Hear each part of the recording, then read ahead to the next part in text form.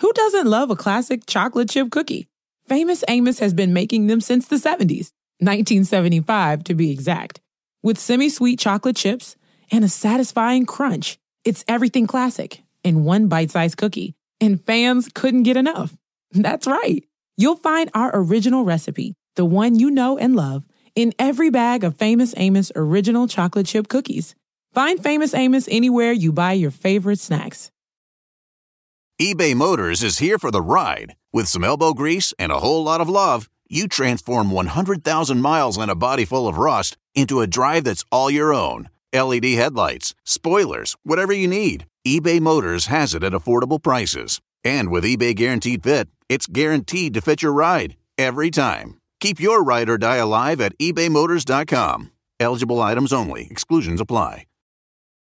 This episode is brought to you by Progressive, where drivers who save by switching save nearly $750 on average. Plus, auto customers qualify for an average of 7 discounts. Quote now at Progressive.com to see if you could save. Progressive Casualty Insurance and Company and Affiliates. National average 12-month savings of $744 by new customers surveyed who saved with Progressive between June 2022 and May 2023. Potential savings will vary. Discounts not available in all states and situations. The year is 1984. Reagan's a fascist. We're all going to die by the neutron bomb. So why not eat a plate of shrimp? The movie, Repo Man.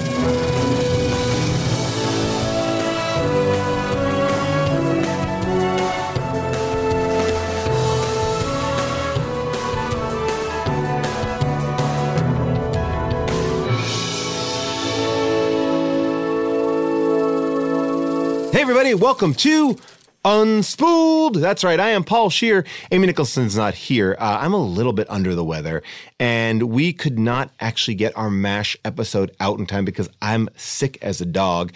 So what we decided to do was go into our archives and pull out one of the episodes that we did at the Alamo Drafthouse.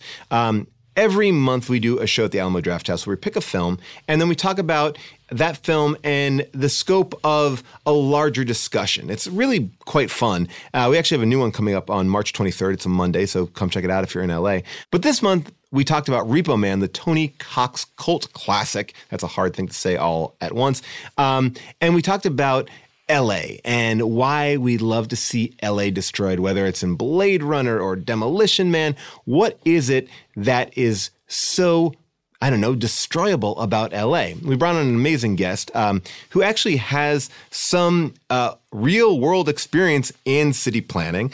You might know him as the host of Hollywood Handbook or Flagrant Ones. His name is Hayes Davenport, and we're going to jump into the conversation that we were having about LA and how the city never really became what people ever wanted it to be. So take a listen to this episode where we talk about LA, Repo Man, and a little bit more. Enjoy. If Hollywood is the place where we're imagining what the future could be through movies, I was really curious about how does Hollywood, the city, imagine like what Los Angeles would be in the future? Like how do the people who create Los Angeles do it? Right. And so I went kind of digging through history, and I found that, every so often, every decade and a half, 2 decades, LA comes up with this big manifesto to say what they want to do. Like this one that was in 1970. It was called The Concept for the General Plan. And what they theorized... That's a terrible title. That is the title of a manifesto of someone who goes to like a Burger King with a machine gun. It looks like the plan is an eyebrow invasion. Well, kind of what they were thinking is, Los Angeles is so big, it's so sprawling. What if we organize Los Angeles like a bunch of tiny cities and really drilled in on the fact that that's kind of what we are? And so they created this idea of what they thought would be urban centers, where in every one of these little circles, you would just get all of your needs met and you'd never have to leave your part of Los Angeles. Mm-hmm. This would have been like in the 40s, I think, right? Something like that. This was 70, but I think it was like building maybe off of that idea. All they needed to really do is just put a Target in a couple areas and you'll be fine. Because once there's a Target, there's no reason to leave. But even that, as you know, if you live in Hollywood, is not easy. So Hollywood, when they envision LA, they tend to be very scared Blade Runner is like a great example of this. So in the 80s, in the early 80s, everyone was freaking out about growth. That there were going to be skyscrapers everywhere. In Westwood, if you know like the Westwood corridor, they did like loosen up the building on that like just for a second, and then like the next day there were a bunch of towers, and so people were freaking out that it was like Blade Runner. That like opening shot where it's like huge towers as far as you can see was like Hollywood's nightmare for like people that lived in the hills, basically. Because it would block their view? That's them like looking out from their houses on the top of the hills, basically imagining how bad it could be. Like, yes, because it could block their view, essentially. Do you know about this? Like a real thing called like air rights? Like you would buy like you would have the rights to like essentially your view. Is that something that was in a movie called Burlesque, and it was spoken about with such great like authority that I was like, it sounds like it could be a thing. It's like we need to buy the air rights, and I don't understand how you would buy that you control space infinitely up, like straight up above your building. Any planes go over there. Well, like, I remember it's like, open season. I lived in New York for a while, for a long, long time, and I lived above Roseland. And Roseland, when it was still like a music venue, was great because I had this amazing shot. Like I could just look from my apartment all the way from 8th Avenue to Broadway because there's nothing blocking it. Mm-hmm. And then when Roseland closed, everyone freaked out because essentially they just built right up and it just blocked you in. Like so everybody had this amazing view. All of a sudden is staring at another concrete building. Yes, and everyone kind of loses their shit about that stuff, especially in LA. But it was not because of Blade Runner, but Blade Runner reflects this kind of fear that basically made LA in the mid 80s like kind of stop development altogether. So in 1986, there was a law passed called Proposition U that just shut it all down. And that led to this kind of slow growth thing where like we didn't get even close to the 2019 that they're showing in Blade Runner. I mean, it took like 5 years to get this theater opened. Like it doesn't stuff does not happen that fast here. And it sort of led to a position we're in today where you wonder if we did have a city that looked a little more like Blade Runner, if people who are now homeless could have more affordable places to live, possibly. A vision of the future more like Her. Or like I read today that here in downtown, 70% of these giant new condos that are going up are still unoccupied after a year. But isn't there like a stat, and you probably know it better than I do, like 88% is not for it's not affordable housing. All the new buildings going up are basically market rate housing. They're not like designated affordable, which in LA means that they're like crazy expensive. Yeah, so it's like we are building up for potentially if they're unoccupied for people who can't afford them and they're just basically staying empty then. Yes. Which is I think what's going on with again, this is me really pulling from a lot of different places. I don't know if any of this is true,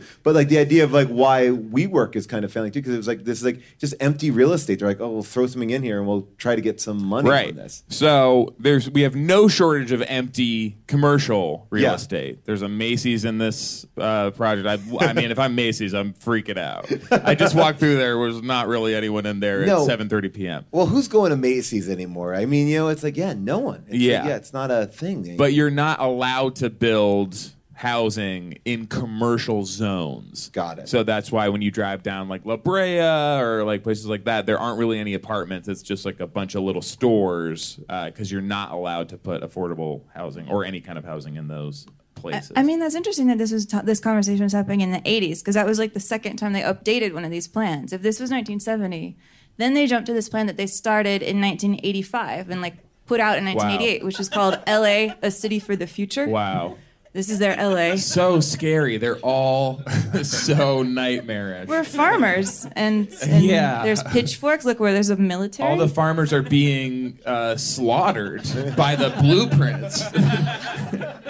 I mean, what is the plan here to just start again? Because that's what it feels We're like. Just wiping everything out. I can't tell like what's supposed to be good and what's bad. They were. So this is in the 80s, and it's LA 2000. They're planning LA for 2000. 2000. Okay, wow.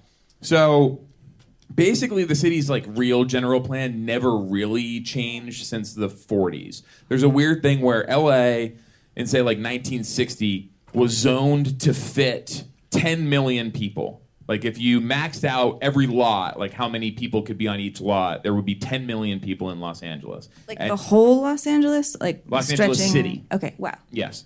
And now it is zoned to fit 4 million people, which is the current population of Los Angeles. So we are technically full because they took a lot of places that could have held apartments and they turned them into single-family housing. I mean, LA is, I think, 80% single-family homes, which makes it really hard to fit more people into it. A lot of that stuff in the 80s, which you can see in movies like Blade Runner and a bunch of others from that period, were kind of related to a phobia of Japanese people essentially taking over the city. Like you can see that famous shot in Blade Runner of the woman on the big screen. Yeah. It's like an Asian woman.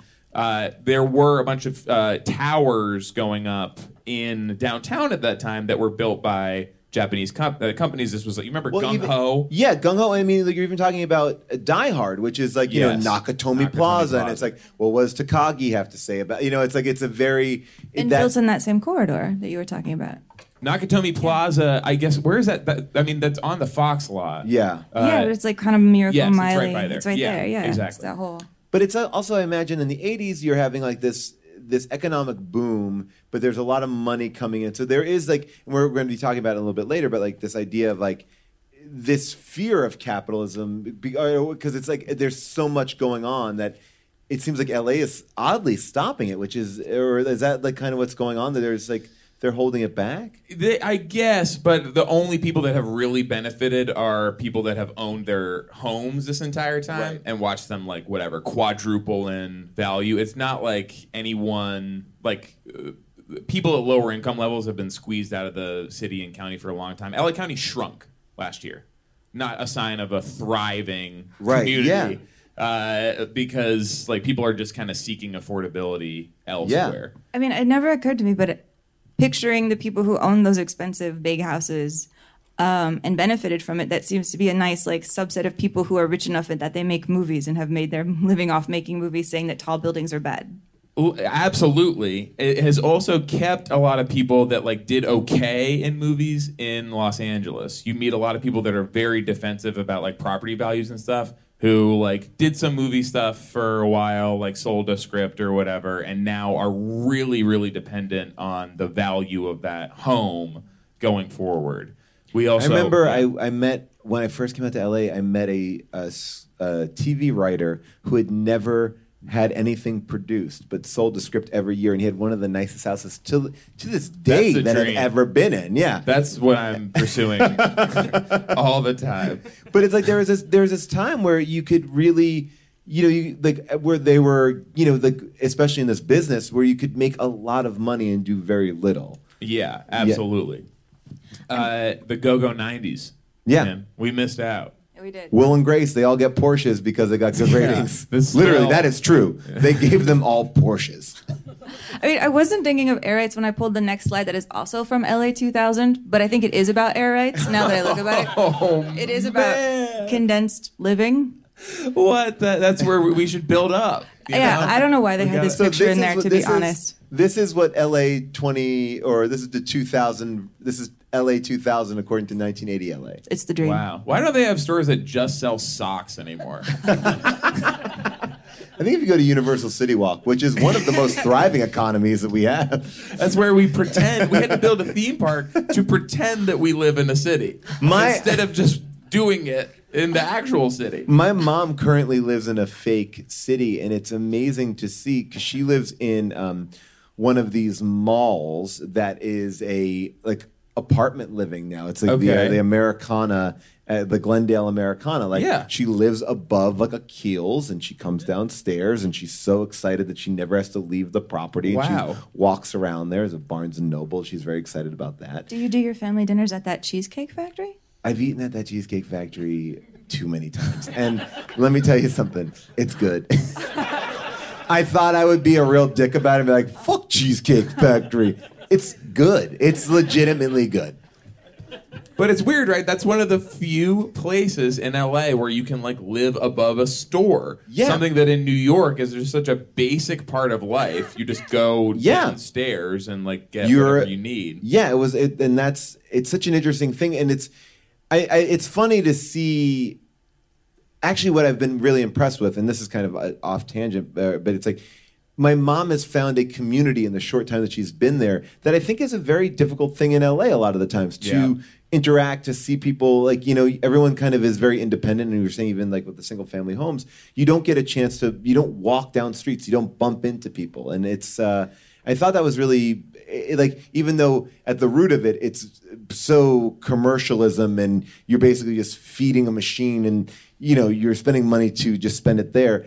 There is an upside of it that she's made more friends in like a month. I would say that's maybe like the best place to age, like in LA. It's not a good city to age in general, because even like downtown, like the closest thing we have to New York. I love the Omega Man, by the way. Oh yeah, which is like a great. You recognize so many downtown landmarks. They not somehow. I mean, they shut down all of downtown because for decades it was just kind of abandoned by and like. Would totally like shut down after like 5 p.m. Even when I first moved here, I feel that was the same thing. Yeah, I was staying at a friend's apartment. It was, and I was living in New York, and I was like, this is incredibly scary. Yeah, this feels like Judgment Night, another Emilio Estevez classic film with a great soundtrack, mashing them up, hip hop and hard rock together. What? Oh man, Judgment Imagine Night. in one song what that would sound like. But they are already planning what the city will look like when we get old. There's two things that are happening right now that I would love to know more about. Yeah. Eric Garcetti this year announced the Green New Deal plan with LA in the middle. And then they're also, I think, currently still taking feedback for a plan they're going to announce and pretty soon called Our LA 2040. Yeah. So I'm happy to talk about both of these. The Green New Deal is an interesting one. It is mostly about electric cars. This is a thing I only learned this year. Right. Electric cars, like, it sounds great. We have the worst ozone pollution in the country. Like, you saw last week, the air was, like, basically unbreathable, and it finally rained, and, like, all that went away. Right. Half our ozone pollution comes from not exhaust, not, like, tailpipes. It comes from brake pads and tires.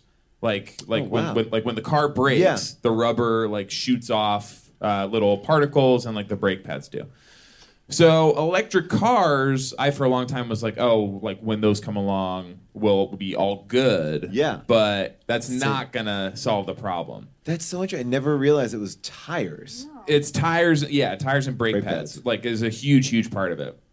The only way we're gonna get out of it, which this Green New Deal doesn't really cover, is housing and like bus and bike lanes. When you move housing close together, people don't have to drive 2 hours to get to work every day. It improves our air, and bus and bike lanes move so many more people if you put them in the right places than car lanes do. Car lanes move barely anybody, and they move so slowly. Yeah.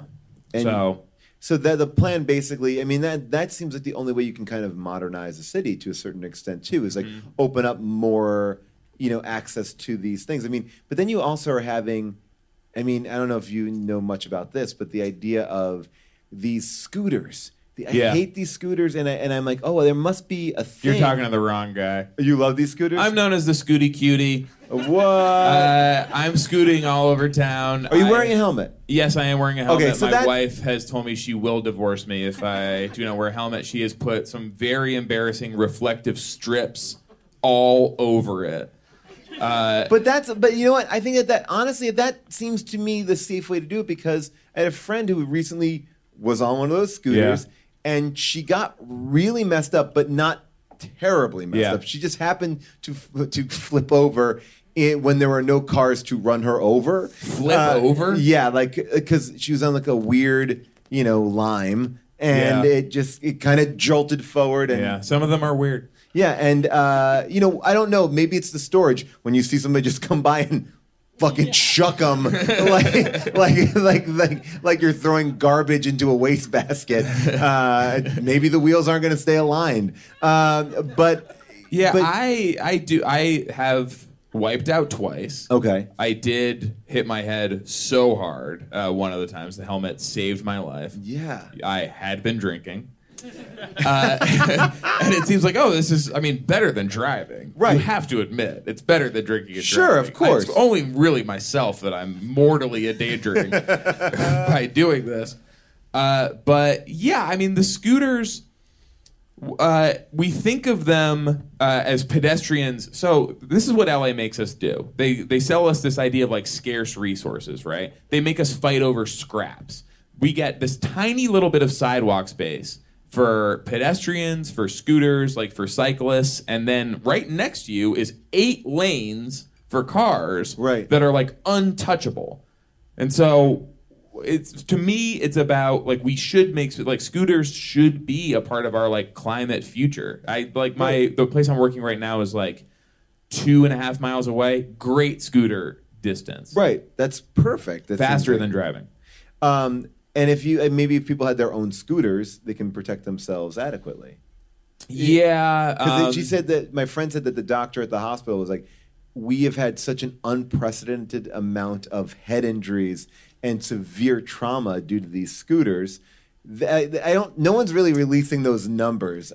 Some did come out, I think, for other cities, not for LA. It's a lot of head injuries because people don't wear helmets. Yeah. So helmets, if people did wear helmets, that would take out a lot the Yeah, problems. that seems like that, yeah. No deaths except for one scooter rider who was murdered by someone who targeted them, a truck driver who like chased them down. So very much like so whatever your Targeted drive, you won't get away with it. Did he know him, or was he just mad he was on a scooter? I think he got like cut off or something and like flipped out.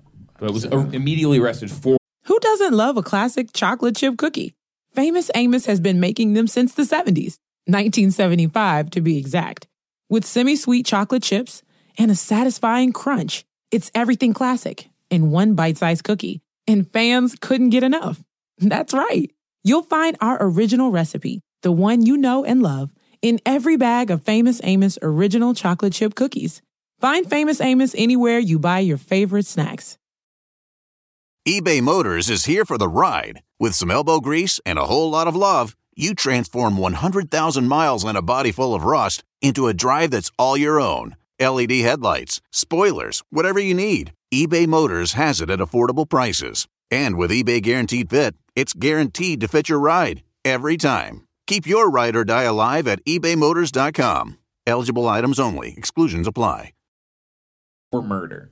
Yeah. On that note of road rage, maybe this is a good segue to talking about Repo Man. Yes, which is a movie that you like, and that I never had seen Repo Man before today, and I've heard so much about this movie, and it's.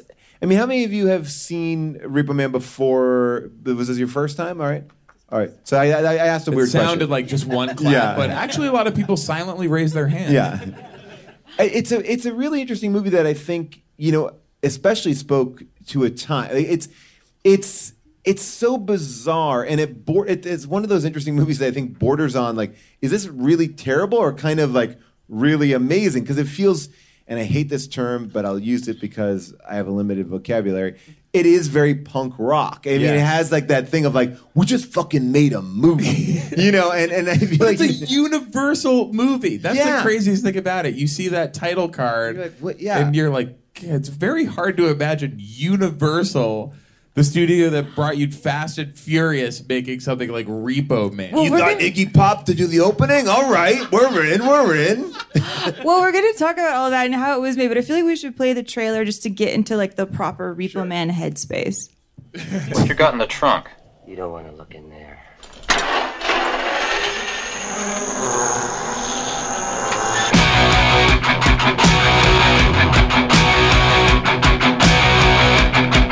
Suppose you're thinking about a plate of shrimp.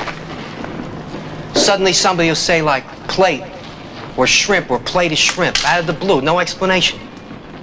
No point in looking for one either. It's all part of a cosmic unconsciousness. You read a lot of Acid, Miller, back in the hippie days?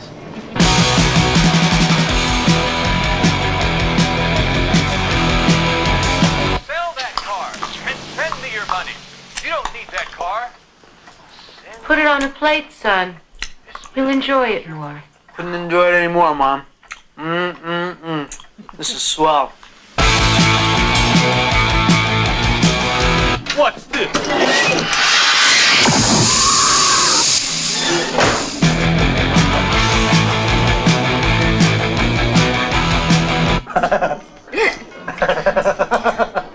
Charming friends you got there, Otto. Thanks. I made it myself. I had a lobotomy in the end. Lobotomy? Isn't that for loonies? Not at all. A friend of mine had one.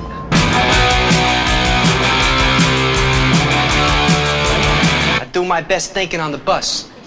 That's how come I don't drive, see? You don't even know how to drive. I don't want to know how. I don't want to learn, see? The more you drive,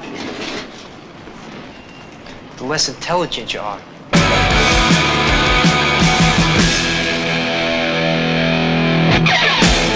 Wow, that was a trail. Like again, like 1984.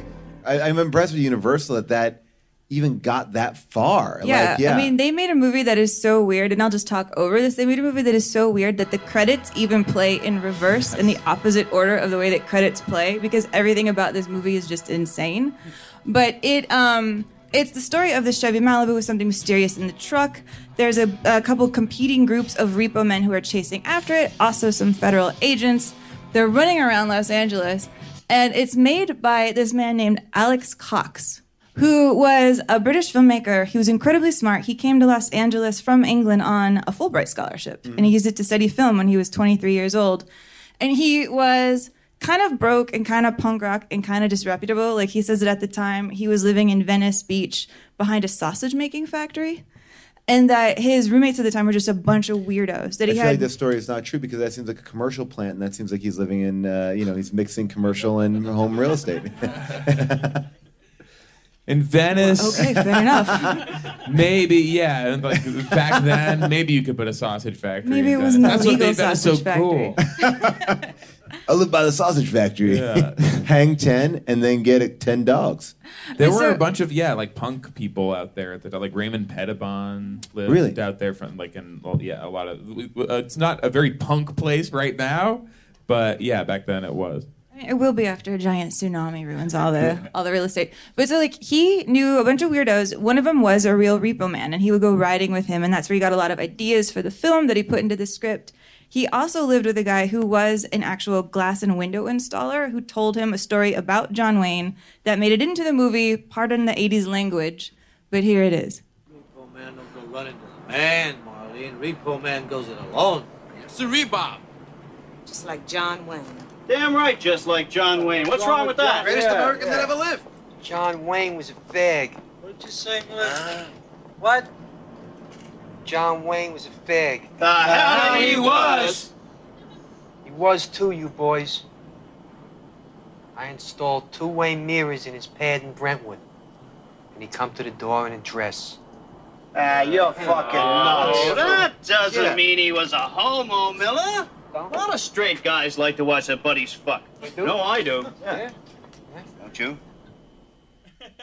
I have to say, I kind of admire how progressive his buddies are at the end. I actually went trolling the internet to see if I could verify this story one way or another, because there are a lot of gossip stories about, did John Wayne like to dress in women's clothes? Maybe inspired by this movie he did called The Spoilers, where he was wearing a beautiful feather boa. There's a guy who wrote this book called John Wayne, Duke or Duchess. And it's a man who says that he would cross-dress with John Wayne, that they had a lot of fun cross-dressing together. His story is that Myron Stiegelberg, prominent LA cross-dresser and accountant to the stars.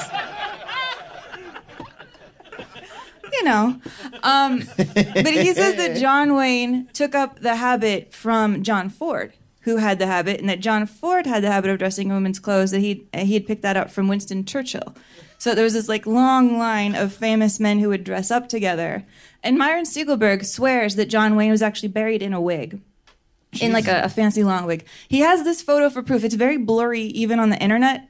So I don't know if it's true. I can't vouch for it. But he says the guy with the great legs is John Wayne. And that's Myron Stiegelberg, the shorter one to the side. Wow. Well, this is interesting because I know, and like whenever you're writing stuff, it has to be vetted through a lot of different things. So when we did the Black Monday pilot, you know, one of the main characters says like, you can get anything for a price. Don't believe me? Watch Game 7 of the World Series. Keep your eye on Bill Buckner, right?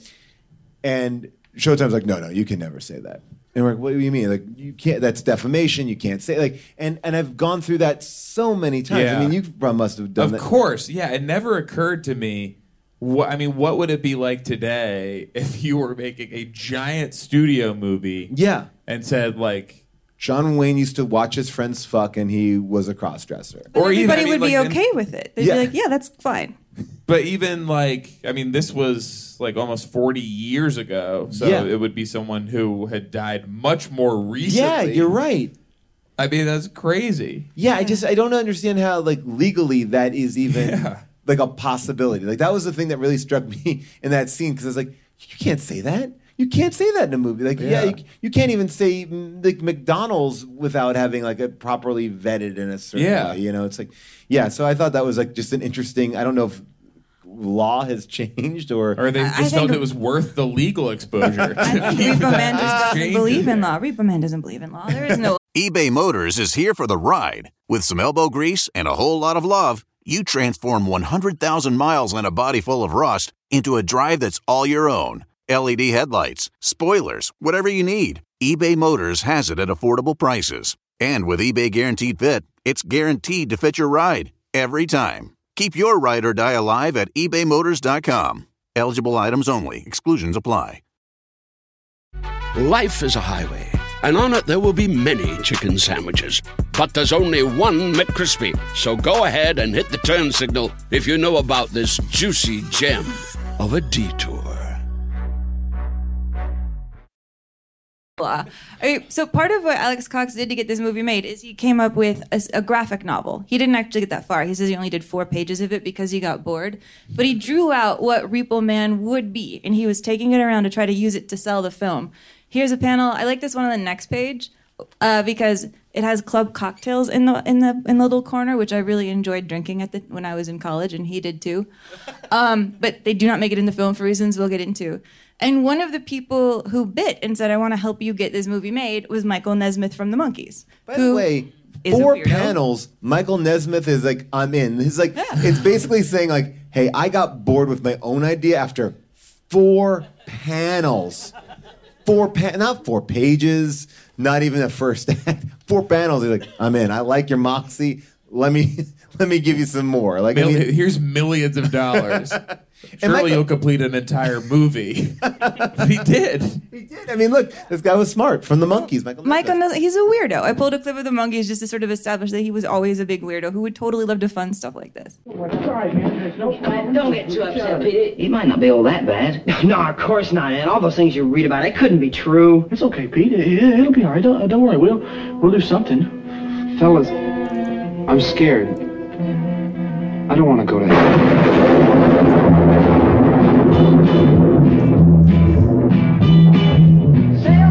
Alright, this is just the Monkees going to hell.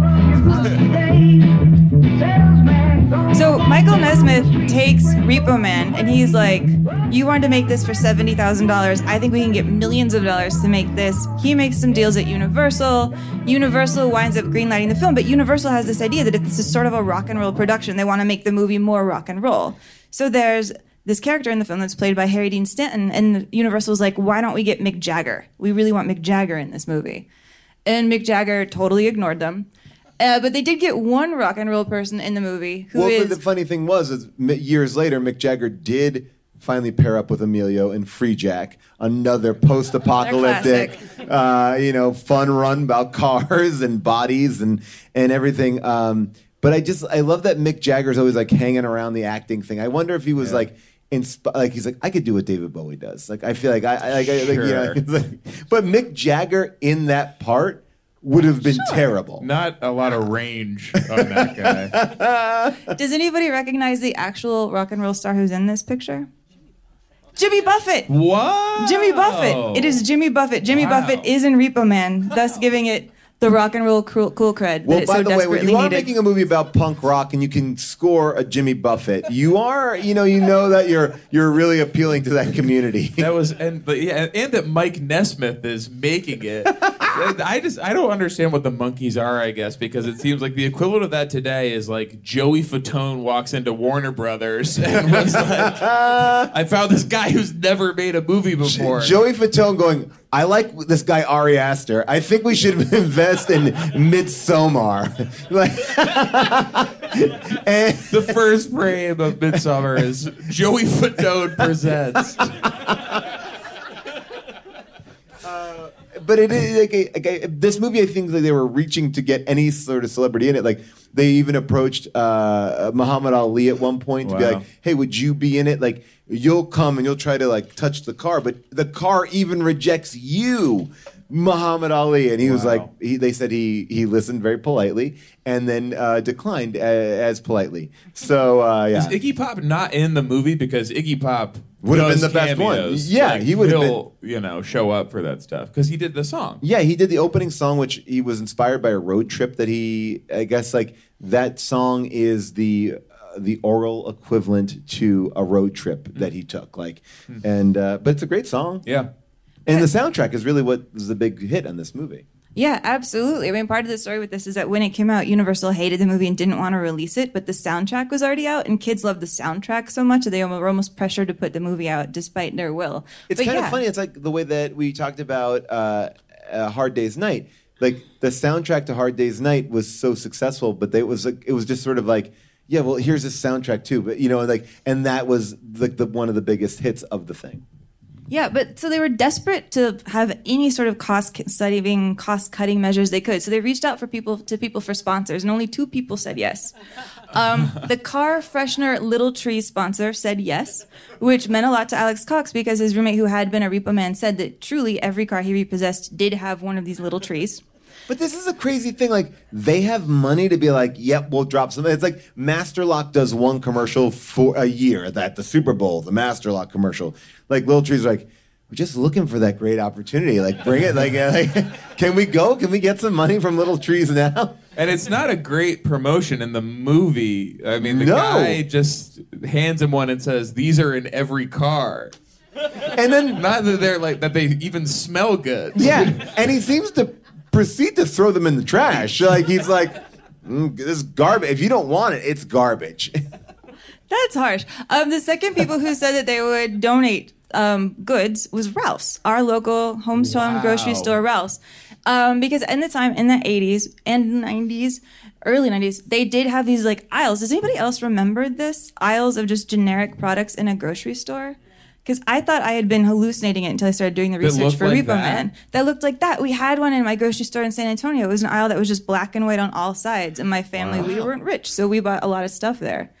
And I thought I was making it up because I was such a kid. But this is a commercial for it from Ralph's. $3 on groceries. We switched to Ralph's. Switch and save. Instead of filling our cart with all name brands, we switched to Ralph's Plain Wrap. And just like that, Plain Wrap saved us up to $20 a cartful. And what selection? Most other supermarkets don't even come close. Even just a couple of smart switches could save us at least $1 a bag.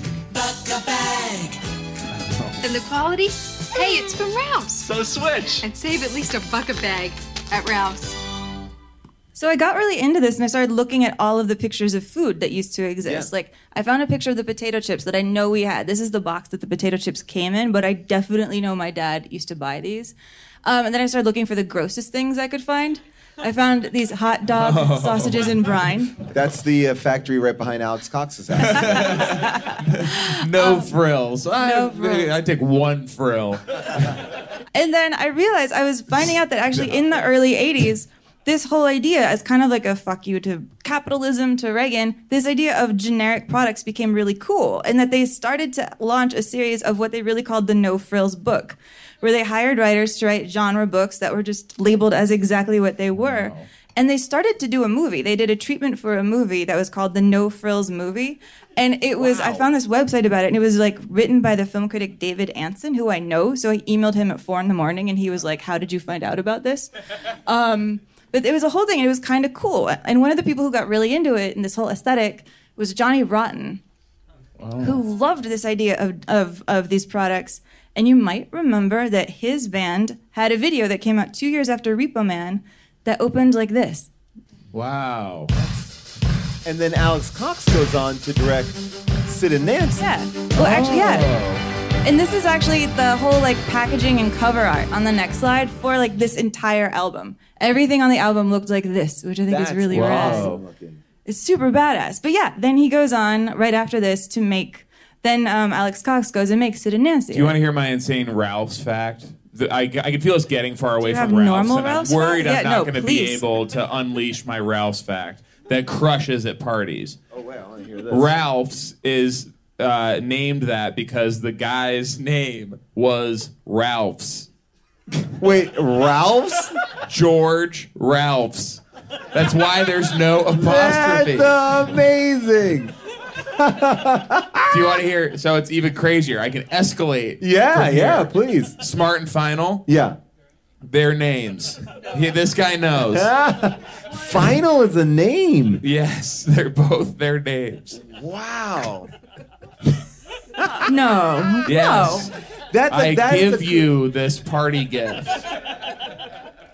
Like, if your name is Smart and Final, you do need to get into some sort of Keep up. What if they had wanted to be undertakers?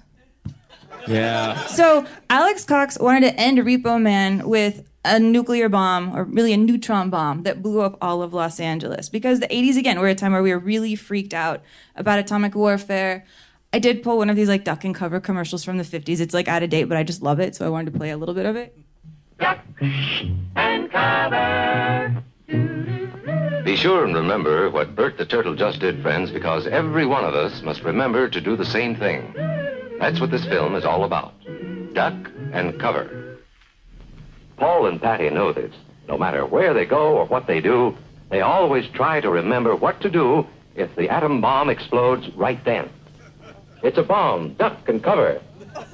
Sundays, holidays, vacation time, we must be ready every day, all the time, to do the right thing if the atomic bomb explodes.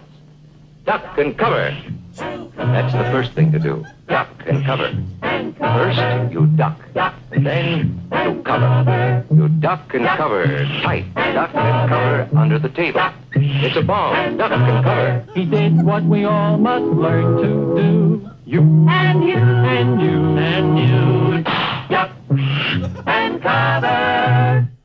So yeah. I'm obsessed with this idea of duck and cover because it seems to me like such a line of bullshit, like that clearly this is never going to protect anything. But they're like, we do need to answer it so that it sounds good. But like I feel like the people back then must have been like, but this is not gonna work, right? Because it's an atomic bomb, right? Like we understood what the power of the atomic bomb was. Like that's not. It wasn't like if you were down low, you would avoid. Yeah. It wasn't like yeah. We're falling for the same thing right now. They tell us in an earthquake. Yeah. Get under a table or something. Yeah, that always seems wrong to me. There's thousands of miles of gas lines running underneath this city. If there's a big earthquake, we're all blowing up. What about the table will not save you.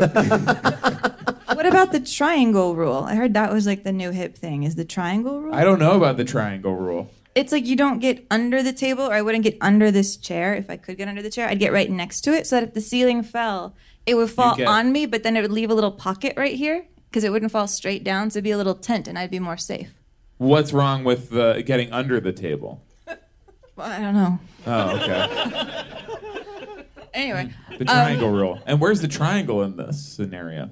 You are the triangle. Oh, I'm the triangle. Okay. Yeah. I've also heard about like parts of with that there are sinkholes like in those fields that would just turn to sand that's mostly by the beach. Oh, okay. Because it's closer to the ocean. Okay. That's liquefaction. Yes. Immediate. You're getting sucked into the earth. That's the ideal. That's the best case scenario for you. Oh, no. Just get absorbed from whence we all came. So part of why the bomb was on Alex Cox's head was because Reagan had just okayed making 800 new bombs. And these are neutron bombs, which are the bombs they talk about in the film. And what a neutron bomb is they called it like the capitalist bomb, because the whole idea was that if like the bomb that hit Hiroshima, which is not a neutron bomb, hit Hiroshima, it would level everything. You know, it leveled all the buildings. It burned everything on the ground, including the people. But what a neutron bomb would do was it would hit a city and it would just only destroy the people, and it would leave the towns fine, so that so that Mad Max could like move into Los Angeles after it had been like bombed, but the city itself would stay okay. So there's a scene here where we talk about the neutron bomb in Repo Man. Ever been to Utah? Sir, I represent the Helping Hand Acceptance Corporation. Radiation. Yes, indeed. You hear the most outrageous lies about it. Half-baked gogglebox do-gooders telling everybody it's bad for you. Pernicious nonsense. Everybody could stand 100 chest x-rays a year. They ought to have them, too. When they canceled the project, it almost did me in. One day my mind was literally burst. The next day, nothing. Swept away. I'll show them. I had a lobotomy in the end. Lobotomy? Isn't that for loonies? Not at all. A friend of mine had one. Designer of the neutron bomb. You ever hear of the neutron bomb? Destroys people. Leaves buildings standing. It fits in a suitcase. So small, no one knows it's there till blammo! Eyes melt, skin explodes, everybody dead. It's so immoral working on a thing can drive you mad. That's what happened to this friend of mine. So he had a lobotomy. Now he's well again. So the actual inventor of the neutron bomb did not have a lobotomy. He was alive when this movie came out. His name is Sam Cohen. He had a lot of interesting, kind of crazy ideas. One of them, which he put on a cover story the exact month that Repo Man came out, was that the way to solve the Mideast peace crisis was to line all of Israel with a radioactive wall so that nobody would want to get in. Wow. That didn't happen. He wrestled a lot with his like atomic ideas later in life. He self-published this book, Fuck You, Mr. President, Confessions of the Father of the Neutron Bomb. He seems very sad about saying fuck you. He seems remorseful. I take no joy in saying this, Mr. President. That's the one so thing cool. that's kind of great about this movie, and I feel like something I haven't really seen is like just unadulterated anger. Like, you know, I think that a lot of times you see movies that like, have a point of view that are saying something, and by saying something cleverly, but very rarely do you see like anger. Just like it's not really focused. I don't know. Like it's like they're just mad at society, and I think there's something really interesting about that. In a weird way, I feel like it's a great time for this kind of a movie to come. I could see this movie coming back in a way. Like I know there were sequel opportunities. Well, yeah, Alex Cox has been trying to make a sequel. He had this idea in the 90s that he would make a film called Waldo's Hawaiian Holiday. Because, you know, Repo Man ends with Emilio Estevez getting taken away by aliens. This would be 10 years later. He comes back to Earth. From Mars, where he's been well treated. Exactly. And he has to wrestle with this, with fitting into like the 90s when he's an 80s punk rock guy. And this movie never got made because like Emilio Estevez and Alex Cox just blamed each other. They both said that the other one didn't have enough juice in Hollywood to get it made. And Right, so they just said walked that away. Basically, it was about ready to get made, and then Alex Cox is like, well, everyone knows Emilio's film career is kind of shit, so they wouldn't do it. And then Emilio's like, I said I wouldn't do it because the script made no sense. And he goes, and Alex Cox is just mad at me because I don't go to like the DVD director commentaries and the fan, the fan signings because I live my life like I'm driving a car. I don't look in the rearview mirror, which is an odd thing because I do think a good driver is, you're doing both. Not all the time. Not all the time. You shouldn't drive by looking through the rearview mirror, but you should use it. I would say at least 25% of the time while driving. This is why you hate scooters. There's no rear view mirror. Yeah. But it's I was actually thinking about Emilio Estevez and like what he did because he's like a clean cut kid. And when you think about like this role is more of a Charlie Sheen role than it is an Emilio role. And Emilio did like all these kind of weird movies. This Maximum Overdrive, the Stephen King fueled cocaine fantasy about power tools coming to life. He made weird choices, but he said that this movie actually connected him to his brother because he knew nothing of the punk rock scene. He was a very kind of nerdy kid, and he's like, I'm going to go hang out at punk rock clubs and like understand the culture. But I do think it's interesting that like he is the face of this movie because he seems like he has none of that edge. It almost seems like he's like, this is funny, right? This is cool. Like I'm a bad guy. Like I know there's something like very sweet about him in this movie. Like it seems like he's acting. Yeah. I wonder if he researched. I mean, it was like a legit scene, the LA punk scene at that time. It seems weird that it would be like born out of here. But have you seen like Decline of Western Civilization? Yeah, I love that movie. Oh my God, the greatest. So funny. But yeah, it's weird to think of him entering that world to like study this or something. I got a little insane and I started trolling Getty Images for pictures of Emilio's. It wasn't Charlie Sheen who was into punk rock. It was the other brother that nobody thinks of, whose name I already just forgot. Okay, I'm so sorry. I did find one picture of that brother like at a red carpet with their dad, and his brother did have like neon platinum kind of hair, which I didn't pull up actually because then I thought nobody cares about this. So I'm crazy. But I guess I could tweet it. I would like to see Martin Sheen. Okay. Yeah. All right. But Alex Cox also had a hard time trying to make a sequel because he didn't have the rights. Universal owned the rights to Repo Man. And they were building that part of the theme park. It was going to be like Simpsons Land, Repo Man Land. But in the 90s, he made this ultra low budget, or the 2000s, he made this ultra low budget film called Repo Chick. With Jacqueline Jeunet? I pulled the trailer because it's awful. The entire movie, 95% of it is shot on a green screen. Oh boy. Said that you were disinherited. Did they offer up any sort of deal? They told me to get a job. Oh boy. You guys are Repo Men. Man, I saw a movie about you. Dixie, there's your first assignment. You see a big old trailer at the end of the street? You need to liberate that. You have 30 seconds to vacate this property. 10, 9, 8. She's too good. Since yesterday, she has ripped 5 cars, 3 planes, 6 shopping malls, and 2 places of worship. 3 antique railroad car, $1 million reward? Forget it, Pinky. That antique railroad car is an urban myth to encourage typical no-hoper jerk-offs like you. Saw the entire train, 3 cars and a locomotive. August assigned me that train. I found the train. Ladies and gentlemen, welcome aboard. Since you have declined to join our righteous cause, I will be obliged to detain you. Dixie, if you fail, mortgage defaults will continue to rise, forcing more repossessions. Bailouts will cease to save us. Bankers will stop making loans, zero credit, a worldwide recession, and thus the end of the repo trade. It's like Legally Blonde. Feeling that you might just be created by a mad scientist as part of a tabletop experiment? Yeah. Whoa. So Universal was not cool with this movie. They were like, how dare you make Repo Chick? So they decided that I think their fear was not founded in seeing any footage. So they decided to get revenge. They had the rights to a novel that was called The Repossession Mambo.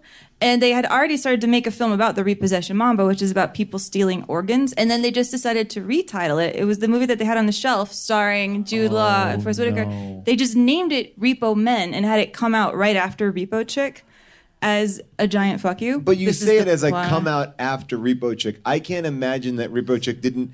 The only way that Repo Chick came out was like Alex Cox knocked on your door with a DVD player and said, "Can I play this? When is it convenient for you?" But the good news, if people want a new Repo Man, is that the deal he had with Universal that gave Universal the rights to the Repo Man characters was for 35 years. And if anybody wants to do the math on 1984 to 2019. Wow, it's exactly 35 years. He has been making vague noises that he might bring Repo Man back. So this is a chance for him to bring, not with Harry Dean Stanton, obviously, R.I.P. But not with Emilio, I guess. So what is but I do think that, going back to this idea, this is a great time to do it. Because in a weird way, everything that you're railing against in the 80s and Reaganomics, there's now, it's kind of this other side of it now. And I think that would be actually, in good hands, this concept could be really well executed. Yeah, are they Alex Cox's hands? Yeah, no. It's a sad thing because the reason it might not be able to succeed today is because they did that. So it became a cliche because it was cool in the 80s. Right. And that anti-consumerist, fuck the man vibe is considered a little bit corny and I feel that way. That's how I feel right now. I know, but if you saw a movie, a new movie that was McDonald's, don't you know what you're eating? Yeah, it's just kind of been done in a way because of movies like this that were so groundbreaking at the time. It's the curse of being very influential is you kind of can't do it again without being corny. Yeah, and it feels like based on just simply Repo Chick, it doesn't seem like that hand is deft or even really seemingly capturing anything that was of the first film. Yeah. It seemed like the thing that he gravitated towards was the repossession part of it. You always see in those movies somehow John Larroquette or Tara Reid just shows up and you're like, what are they doing in this movie? But he got not even Jimmy Buffett. What? Jimmy Buffett couldn't even fly his little plane overhead just to get a wave. I am. I wonder about this. When we talk about we were talking about this idea, what is good left as your legacy, and it's this weird thing where do you dilute the thing that you made by revisiting it and cashing in on it? And I think this one would be, I think. He already tried to. Yeah. But if this is I don't know who finances it, but if he gets it back, I don't know. If he repossesses it? If he repossesses it. I think the right move is actually to tease it just a little bit every year. To Instagram the cover page of Clerks 3 and be here it is, here it's coming. Jay and Silent Bob, a movie also didn't come out in the theater, but just came out at local places.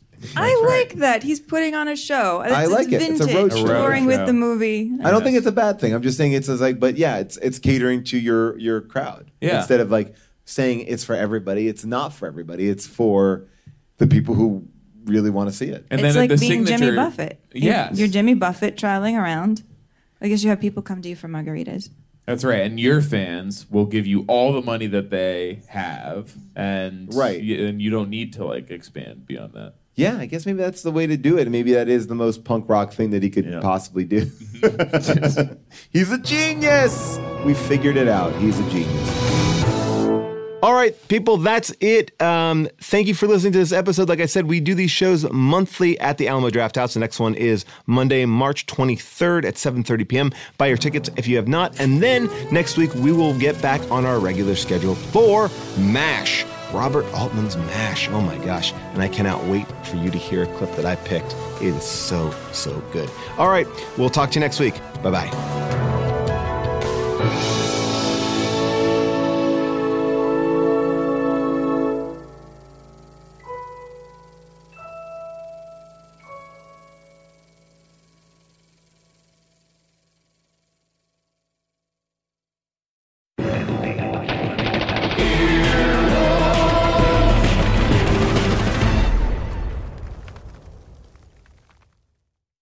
Tillamook Chocolate Collection Ice Cream is a total chocolate game changer.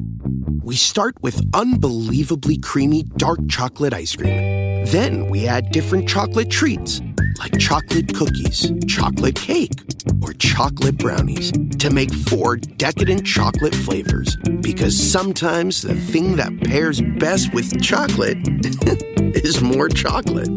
Tillamook Chocolate Collection Ice Cream. Extraordinary dairy. Life is a highway, and on it there will be many chicken sandwiches.